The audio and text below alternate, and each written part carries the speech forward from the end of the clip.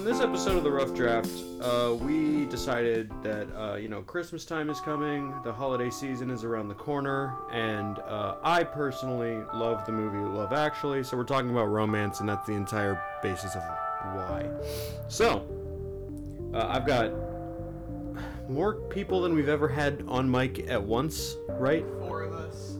I think the closest we got to that was the interview between Weiss and Cucciafello. Yeah, but now there's 4 of us. There's me, your host. Hi, I'm Aaron. I edit this crap. I'm Cam. I'm the interview manager. And I'm Alyssa. I'm the lead copy editor of the York Review. Yeah, so I guess first thing we should do, I mentioned my favorite romantic comedy all time, Love Actually. It's so bad, it's so good. Fair enough. Do you guys have favorites? What's your personal relation to the genre? Are we just going off of Christmas because of the season? No, I mean you can, but if you like a different romantic comedy that's not a Christmas movie. I'm gonna be incredibly cliche. I don't watch that much romance or anything with that nonsense, but Mamma Mia is a classic. Yeah. It's just a classic. Yeah. No, you're right. Recently, Netflix has come out with really bad Christmas romance movies. Are they Hallmarky? Yeah, really Hallmarky. Oh. And I just binged 3 of them in one night. One was The Night Before Christmas, night being KNIGHT. Yeah, everyone's just making faces. It's real bad. Yeah. I can find my phone. And that one, I wouldn't call it my favorite. However, it's one of those movies that's just so bad it's good, and it has those fantastical ideas of time travel and Christmas magic is real, everyone, and romance is real, everything is perfect, and wow, they belong together. His knighting duty is her, and it's just okay. It was a lot to watch. However, I watched it twice, once by myself, and then my roommate wanted to watch it with me, so we watched it together, and just watching it again solidified how ridiculous it was. However, it was so bad that it's good. Guess I gotta go. So I watched a lot of romance, movies, anime, and all that stuff. Not because I was into it, but always growing up with my big sister. She watched a lot of romance, so I had to watch a lot of romance. I remember Pretty Woman. Pretty Woman. It was something else with. Oh, it was Stupid. That's what it was. God, you know what? Romance cool. I love seeing people be happy with each other, even if it can be unrealistic. I think it's cool. I think one of the greatest things, because we are coming up on, the Christmas season and Hallmark movies. Oh no. I've found my phone and I've pulled up IMDb's list of every Christmas Hallmark movie. Oh no. They score higher than a 7 out of 10. Oh my god. I've seen a bunch of 6 points and occasionally dipping down to a 5, but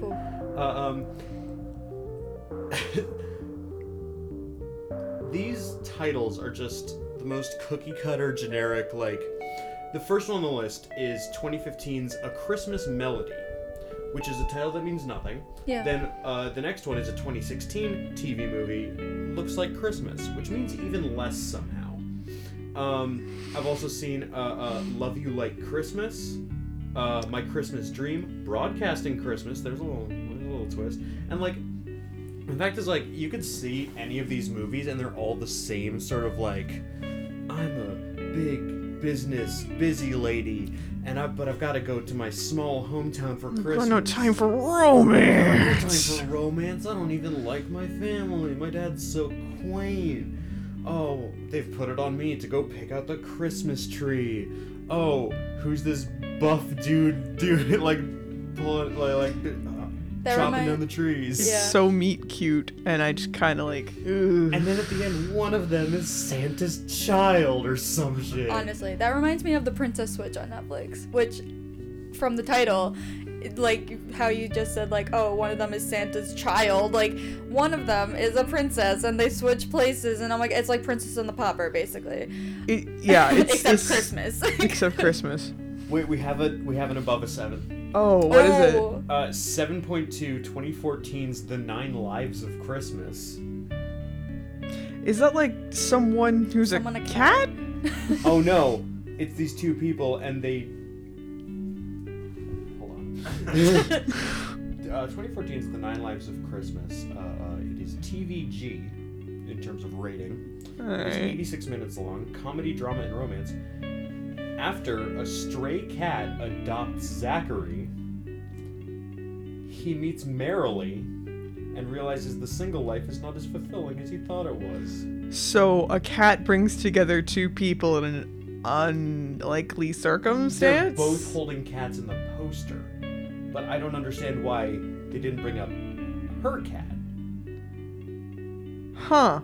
There's That a lot. reminds me of 101 Dalmatians, because like the two people get together because of their dogs. The dogs are like, let's be a family. And Out of people are all- like, okay. Yeah. Out of all the facets that come with like the cat mythos, why Yeah. is 9 Lives the one they went with? Are these cats going to Die a bunch of die? times? Yeah, for real. Is it gonna be like, Is it gonna be like a Groundhog's dog's purpose? Christmas. Yeah, Day. that's what I was thinking. oh, dog's purpose? I've only ever seen Because that's trailers like for the that. pupper That's really keeps good. getting reincarnated. It's one of the very few movies that actually like gave me feels. What was your favorite Christmas romance movie, Aaron? I have not actually seen any Christmas romances because I find Christmas romance specifically to be trite. If we're talking about capital R romanticism though, it's A Christmas Carol. Because everyone wants a good ghost story during Christmas, and I swear the Muppets one is frickin' hilarious. Oh yeah. 2008's The Most Wonderful Time of the Year got a 7.3. Love Actually is a great movie because it's so bad, but also like it's a specific type of bad we don't really get anymore, you know? Yeah, because it's bad because of the problematic, like themes in it. There's a lot of that, yeah. Yeah. That's kind of everywhere in romance. Like, the guy pursues the girl usually with such a single-minded purpose that it's almost stalkery, if not directly stalkery. Well, Yeah. the thing about Love Actually is that there's a bunch of couples. And Yeah. that's definitely one of them, because Love Actually has that scene where he's standing outside the door with the cards and he's like pretending that it's carolers. That's kind of weird. Yeah, and especially because it's like his best friend's wife. Yeah, they just got married. And like he was the videographer for his best And friend's he, wedding, and like he only recorded his best friend's fiance at the time. So and then during he the didn't wedding, give them the video because he was ashamed. and he was gonna like watch it probably. Like I mean, like it's implied he's gonna like continuously watch like the wife, because it's just like, ooh, it's recordings of the wife, and I'm in love with her, obviously.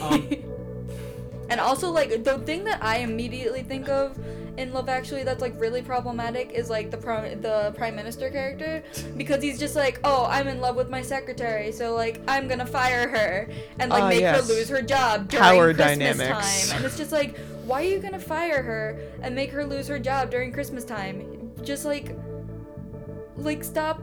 Like, lose your feelings for her. Just, like, she needs her job. Like, oh my god. The other thing about that is a bunch of minor characters keep calling the secretary character fat. Yeah. And she's, first of all, even if she was at least minorly, like, overweight, that still would be, like, a bad thing. Yeah. But the other thing is that she's not. She's not. She's, like, maybe, like, a little, like, curvier than most of the other characters. Mm-hmm. But, like, everyone else is like, oh, fucking lard ass, like, oh, she's kind of eating a lot, isn't she? And, like, the Prime Minister is supposed to be the good guy for being like, I don't think so, but also, like, have you looked at her? She's Yeah, for like, real.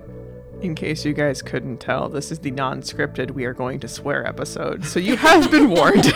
we swear all the time on this show. We Can't do, but I have to cut it out. Oh my god. Anyway, But my favorite thing about Love Actually is the one they cut from. It's the plot line they completely cut from the TV version. That was cut? From the TV version. Oh. Okay. Did you see the TV version or like the DVD version? No, I've just watched it on Netflix. Okay, did they cut Martin Freeman out? No, they didn't cut Martin Freeman out. Martin Freeman's plotline is. Oh, that one's cut out?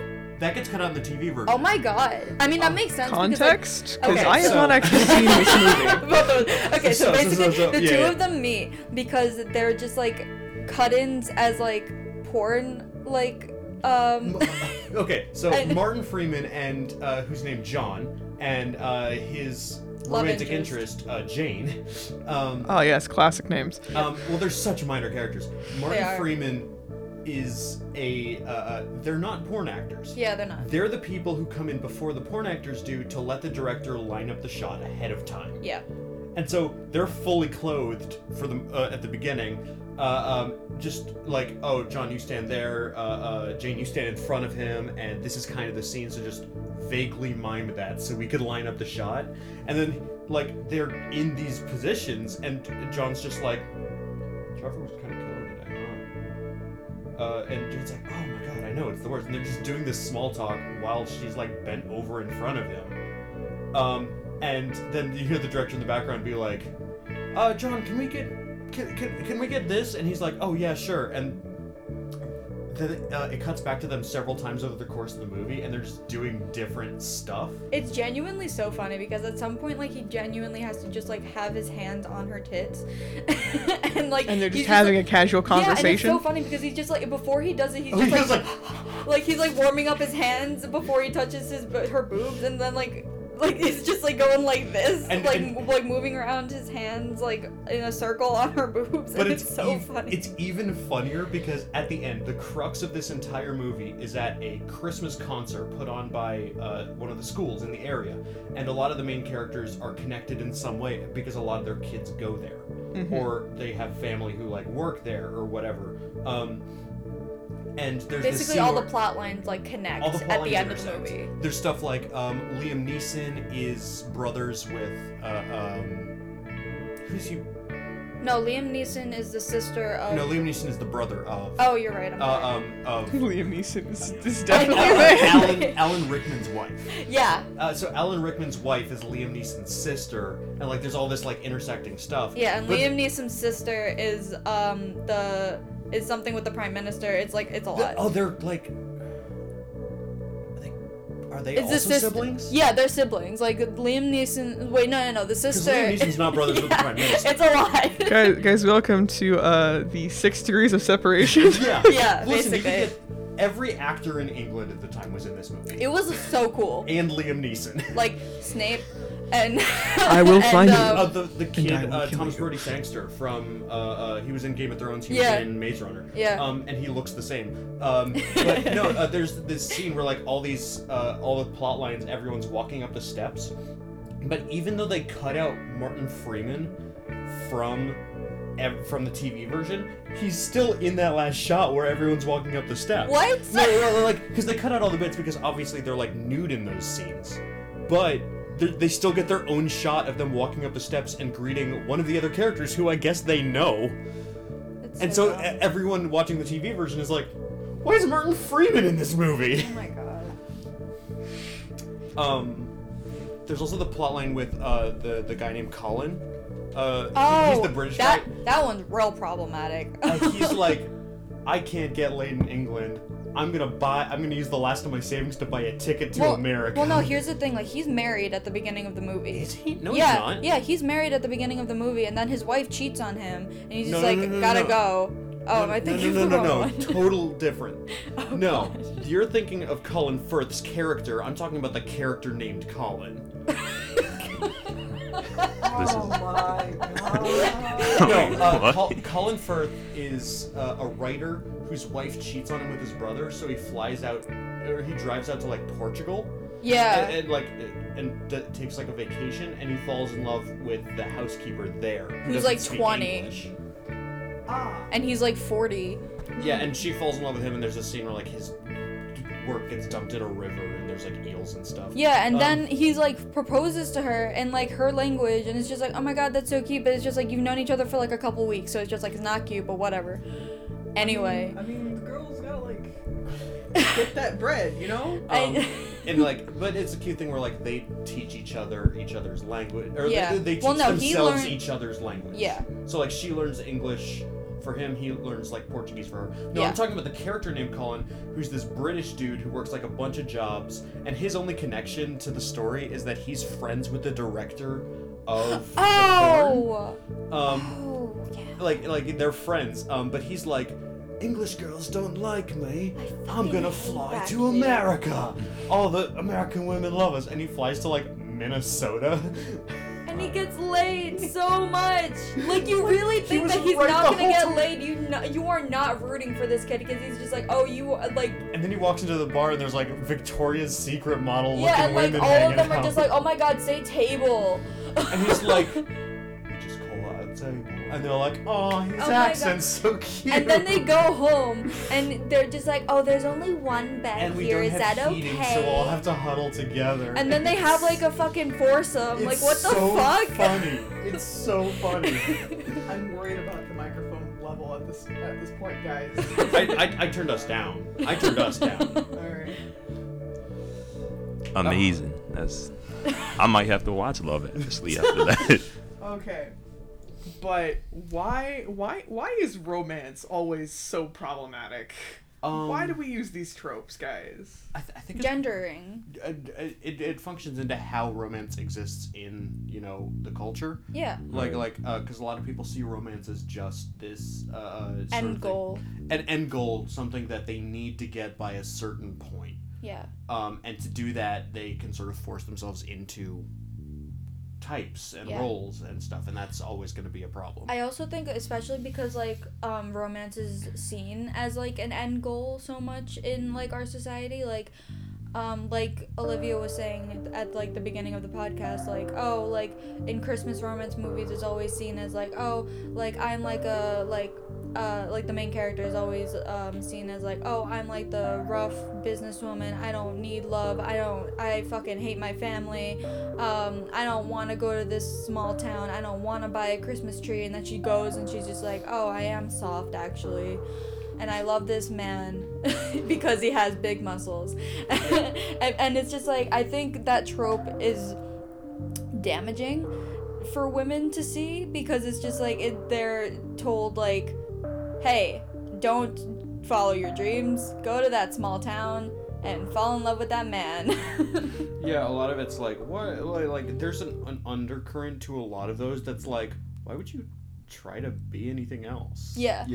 But I think because, I mean, like, the entire time that we've been talking about this, we've been very aware that these films are ridiculous.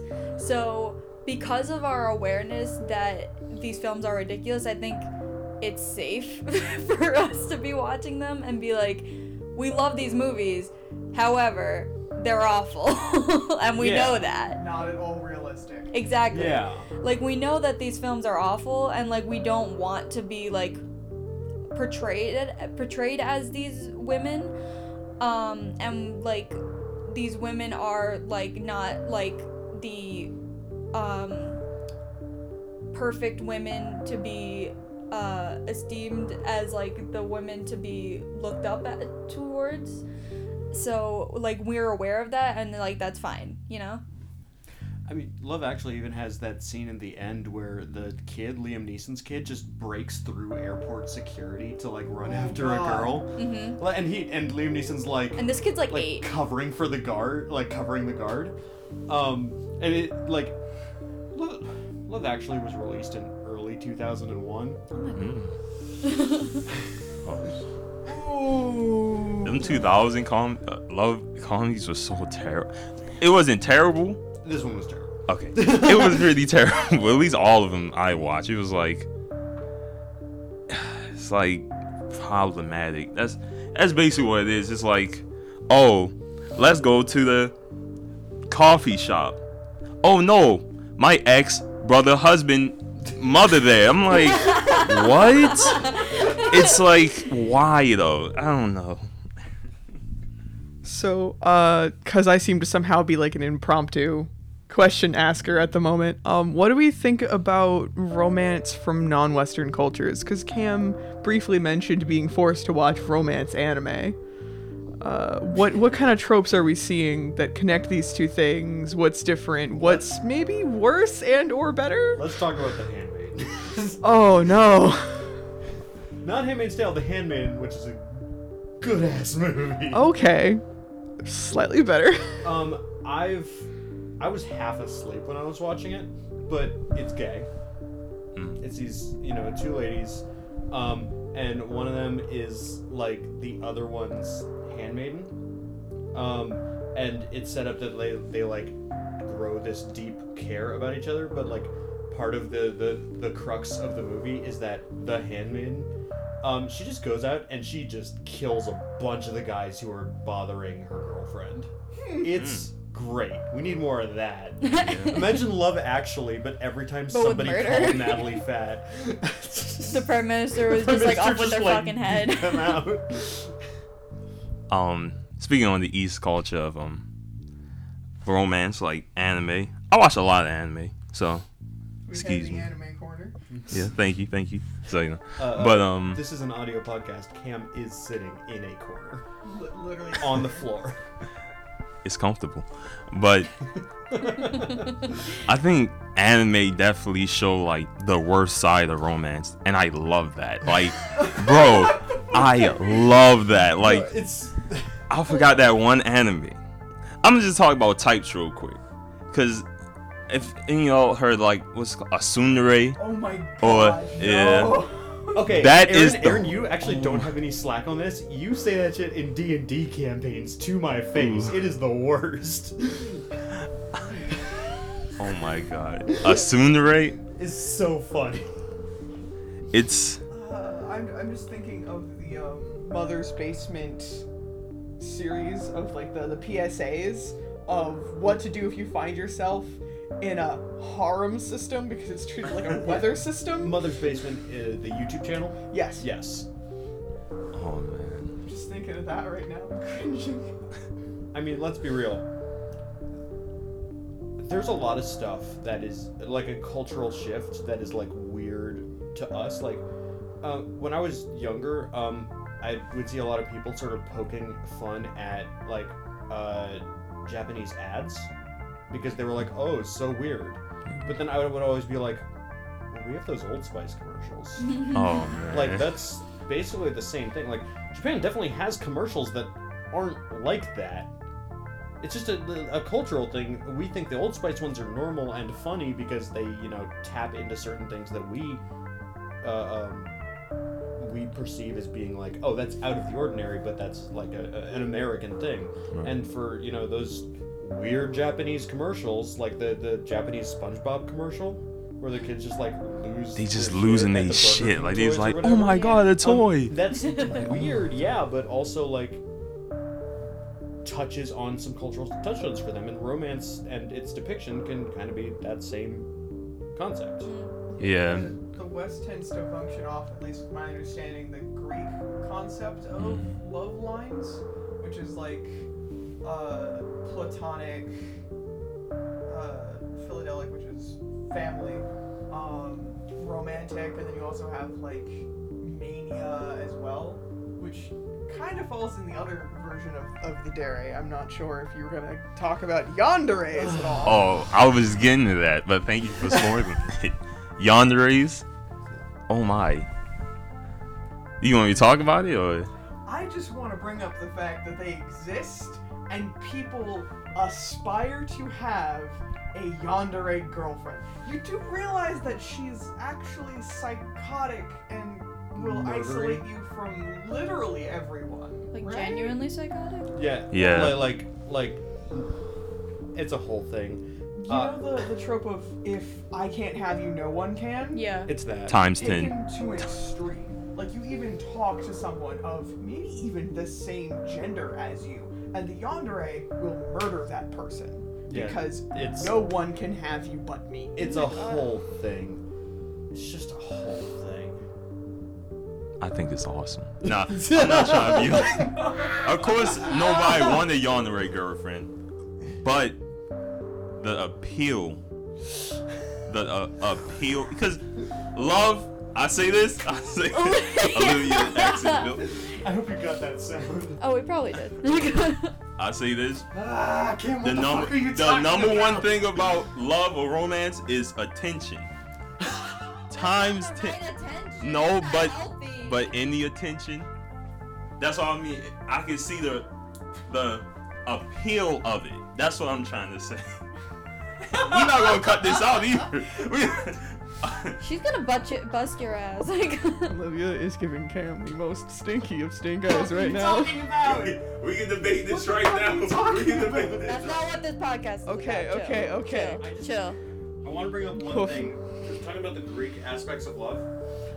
Obviously, the Platonic relationship is named after Plato, one of the philosophers. Unfortunately. Famous. Plato sucks, but he was also one of the philosophers of the time, and they call it that because he wasn't having sex with his students. Like, a platonic relationship with someone is defined by the fact that you're just friends, because every other philosopher at the time was fucking their students. We are looking at you, Socrates. Yeah, but a Socratic relationship is extremely funny. And I don't know if you've heard that definition before, but a Socratic definition is where you ask someone a lot of questions really annoyingly, and then they try to poison you. Oh, it's like a Socratic seminar. Yeah. That's the wrong kind of attention in love. We don't want that. We don't want you thirsty, thirsty man. Socrates just be like, and what do you think about this? And what do you think about this? And what do you think about this? And at some point you just stab him, and that's a Socratic relationship. My ex. It sounds like siblings, honestly. Yeah. Yeah. Because, like, familial love is a thing, but also sibling love is a different thing. Yeah. Most sibling relationships that I have experienced have been based on love, support, and crushing rivalry. Yeah. Like, you can hate your siblings' guts, but in most cases, when someone else picks on them, it's the how Ride or die. fucking You're ride dare or die. you. That's so true. Yeah. I was always like, so I think I've talked about this before on the podcast. I'm not sure if I have or not, but I was always the poor kid in like a rich school, and that meant I went to school with parents who could afford to have a bunch of kids. And so I went to school with a lot of like big families. Like, I would have these kids in my class. They would be twins. They would have like a couple older brothers, and I would go over and hang out at their house all the time, because I wasn't bringing anybody over to my house. We were poor. Everyone I went to grade school with had a chandelier in their front hall. Like, that's Like a requirement? Like everyone had a chandelier?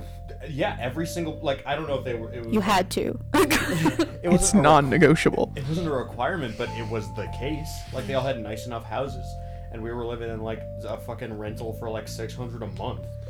As a twin, I never understood when other families had other like children other than their twins, because like I We had two at the same time, and that is enough. We're yeah, done. that was literally my parents, because they were just like, we did it, we had the two, fuck it, we're done. Well, these were like doctors and like lawyers and shit. Yeah, my dad's works at an airport as a baggage claim person. Like, my mom does like shipping. My dad was a Methodist pastor. Woof. We're poor. Yeah, but I would always see like this sibling, and I would always have this understanding, although it was kind of hard to grasp at times, that these siblings like would be absolutely ride or die for each other. Yeah. But also like just beat the shit out of each other whenever they could. I fucking like, oh my god, the amount of injuries I've had because of like my sister and I beating the shit out of each other. Like, oh my god. All right, let's bring it back to like romance. Yeah, probably. So that was familial love, specifically between siblings who want to beat the shit out of each other, but if someone else fucks with your sibling, I'm a stab a bitch. Yeah. Right. Yeah. Alright, so we were kind of talking about romance from other cultures, and we brought up specifically Japanese culture, and I've been doing some kind of research for fun on these sorts of things. So we're just gonna completely not talk about some aspects of interpersonal relationships that come with Japanese romance comics, especially. We're not gonna talk about it. It's gonna stay in the closet. We're not gonna do that. But a lot of their beliefs about romance have less to do with this Western, like, aesthetic desire where you see someone that you find attractive and then you pursue them, and it's more about relational depth. Like, how well do you know a person? And you can also kind of see this in their language, because if you don't know someone and you respect them, you have a different suffix at the end of the name than if you are peers with them, or if you are in a mentor relationship with them, or if you are in such a close relationship that you just straight up call them by their first name, nothing attached to it. So yeah, there's a lot of interpersonal connection. You know what I like about the sort of like Japanese language? I like how their pronouns work, because they, and correct me if I sort of misstep on what the case is, but like they have certain pronouns that have certain connotations, but roughly if you call yourself by one like set of pronouns, everyone calls yourself the same thing. There's no like a difference between like, they don't have like an I and a like a he, a she, a they. They have like if you use this set of pronouns, that sort of implies like some sort of like boyish, like toughness. But if you call yourself that, everyone else calls you the same thing. Yeah, it's generally like that. I mean, there's more like formal ones. There's definitely the more formal ones. It's also considered neutral. Yeah. On principle. Like, some are used more by certain demographics than others, but you can do kind of whatever. In general, female presenting and feminine people will be more formal, so they'll use watashi, which is I, me, myself, which is more feminine, but it's also more formal. And then you have the soft-spoken, which is technically neutral, masculine, which is boku. And then you have the very, like, I'm gonna kick your ass tough boy, ore. Right. And then you have, like, the country bumpkin, which is oira, which is like, I don't care about what you think of me. I'm just gonna pronounce things with an accent. Right, and it's but if you call yourself by the tough one, the ore, then other people will just say ore too. Like, Yes. it's not like you say I and you say you. Yeah, it's I don't remember what it is for ore or watashi, but it's boku and kimi. So kimi is you, and it's gender neutral. And I think there's a certain level of expression that's allowed by that, you know? Like there is like with our English language pronouns, there's the connotation of gender. And there's some of that with the Japanese pronouns, but there's also the connotation of sort of personality. Because like you can honestly tell a bit about somebody if they refer to themselves by ore rather than boku, or And also if they roll all of their R's. yeah. And I think that allows sort of for the deeper sort of like it's some of this is a similar concept to what you were talking about, Aaron, with the depth of relationship. You know, it's more about the personal, interpersonal than our sort of, you know, aesthetically minded minds. Which also might be some of the reasons why a lot of Eastern cultures or cultures that depend on interpersonal relationships have romances that are slower paced, and have a lot more to do with one person connecting to another person, and like the conflict is not a will they won't they of getting together and screwing like it is in the Western culture, but it's more of a will they actually meet on common ground. And part of the reason why frickin' romance anime is so popular is because you can drag that shit out and milk it for all it is worth over the course of 24 episodes in a first season, and you can still start the status quo back at square one in the next one. Yeah. I think one of the things, because we're getting pretty long here, one of the things I do want to talk about is sort of like the way that romance in America has changed over time. Specifically referring to like, I mean, what is viewed on what has been designed to be viewed as like the crux of romance, marriage. Even though like you can have like a lot of people think that marriage is what we're talking about. It's its end goal. Yeah. But like you can have a perfectly fulfilling sort of life romantically without marriage. You could have partners, and people have done that for a long time, especially when they weren't, for one reason or another, usually some facet of their identity, not allowed to marry. But the fact is that even going back to what color do you associate with the wedding? White. Yep. The bride's white dress, the idyllic sort of color, that only came about because I think it was Queen Victoria. It was. It was Queen Victoria who wore a white dress at her wedding, and so that became the in thing. Yep. If you were anybody, you could afford a white dress. Peasants, commoners Couldn't would, afford it. right, they just get married in the barn. They'd Yeah. just be like, hey, we're married now. But over time, it's been sort of commodified. Particularly looking at, not going to name any names, the De Beers Diamond Corporation. The fact is that marriage could be just an agreement. It didn't have to have this item, but now the diamond ring is the thing to propose with. Because De Beers ran this really successful ad campaign in the 30s and 40s that said, if you're going to do it right, and it hit so well that is just the thing now. That is almost an entirely Western, particularly American concept of the diamond ring. So that's actually another thing that kind of interests me in relation to the rings, the placement thereof, because it is in Europe. And I know from just the time I spent in Germany, like in England, and my dad spent in Germany, that they wear it on the other hand. Really? Yeah, so like an engagement ring and a wedding ring go on the, I think, left I don't hand know. in America. Yeah. But it's on the right hand in Europe. Like at all times? Pretty much. Oh. Which seems just kind of interesting to me about like why that's the cultural thing. Because when my dad first met my mom, he thought she was married and or engaged because he got so used to seeing wedding bands on the right hand that when she was just wearing a ring on her right hand, he thought she was with someone. And then eventually we got to the point in the relationship where she threw napkins at him and he says, I love you too. So we wear it on the left, right? Yeah, Americans? we do. Yeah. Do you think... Now get this. So here's an incredibly hot take. Do you think you wear it on the left hand in America because we drive on the left side of our cars on the right side of the road? So that passing drivers, you're next to the window, so the sun will catch it, Oh and you my can brag about it God. better. British drivers do it the other way because they sit on the other side of the car, on the other side of the road, That's a with lot. it on the right hand. That might have been like the style of it initially or something, but it's just kind of become Yeah.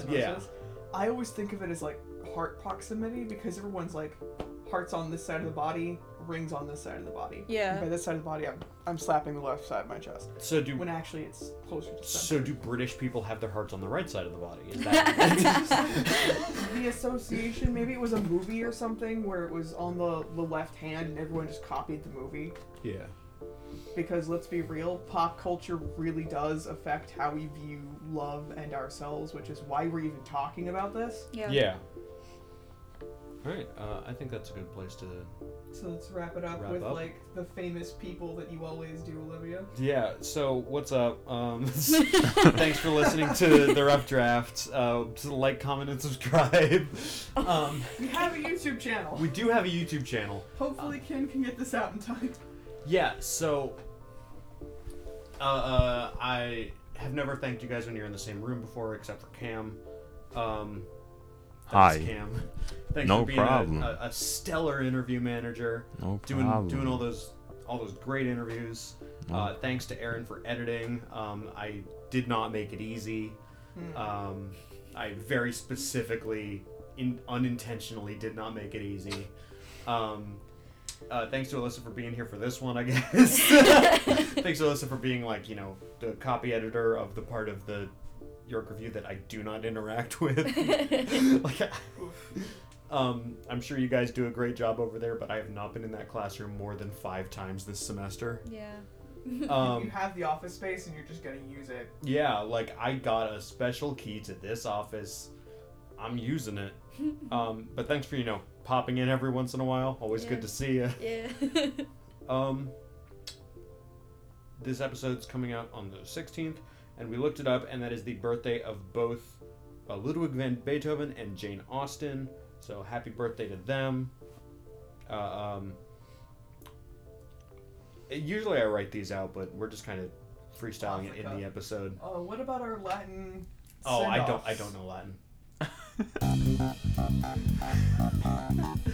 The ironic thing is, I think that was supposed to be the last Latin phrase we did. Was I don't speak Latin. No, I think I pitched that as I'm just going to say I don't know Latin in English. I did. So we've come full circle. We did. Finally, I can die.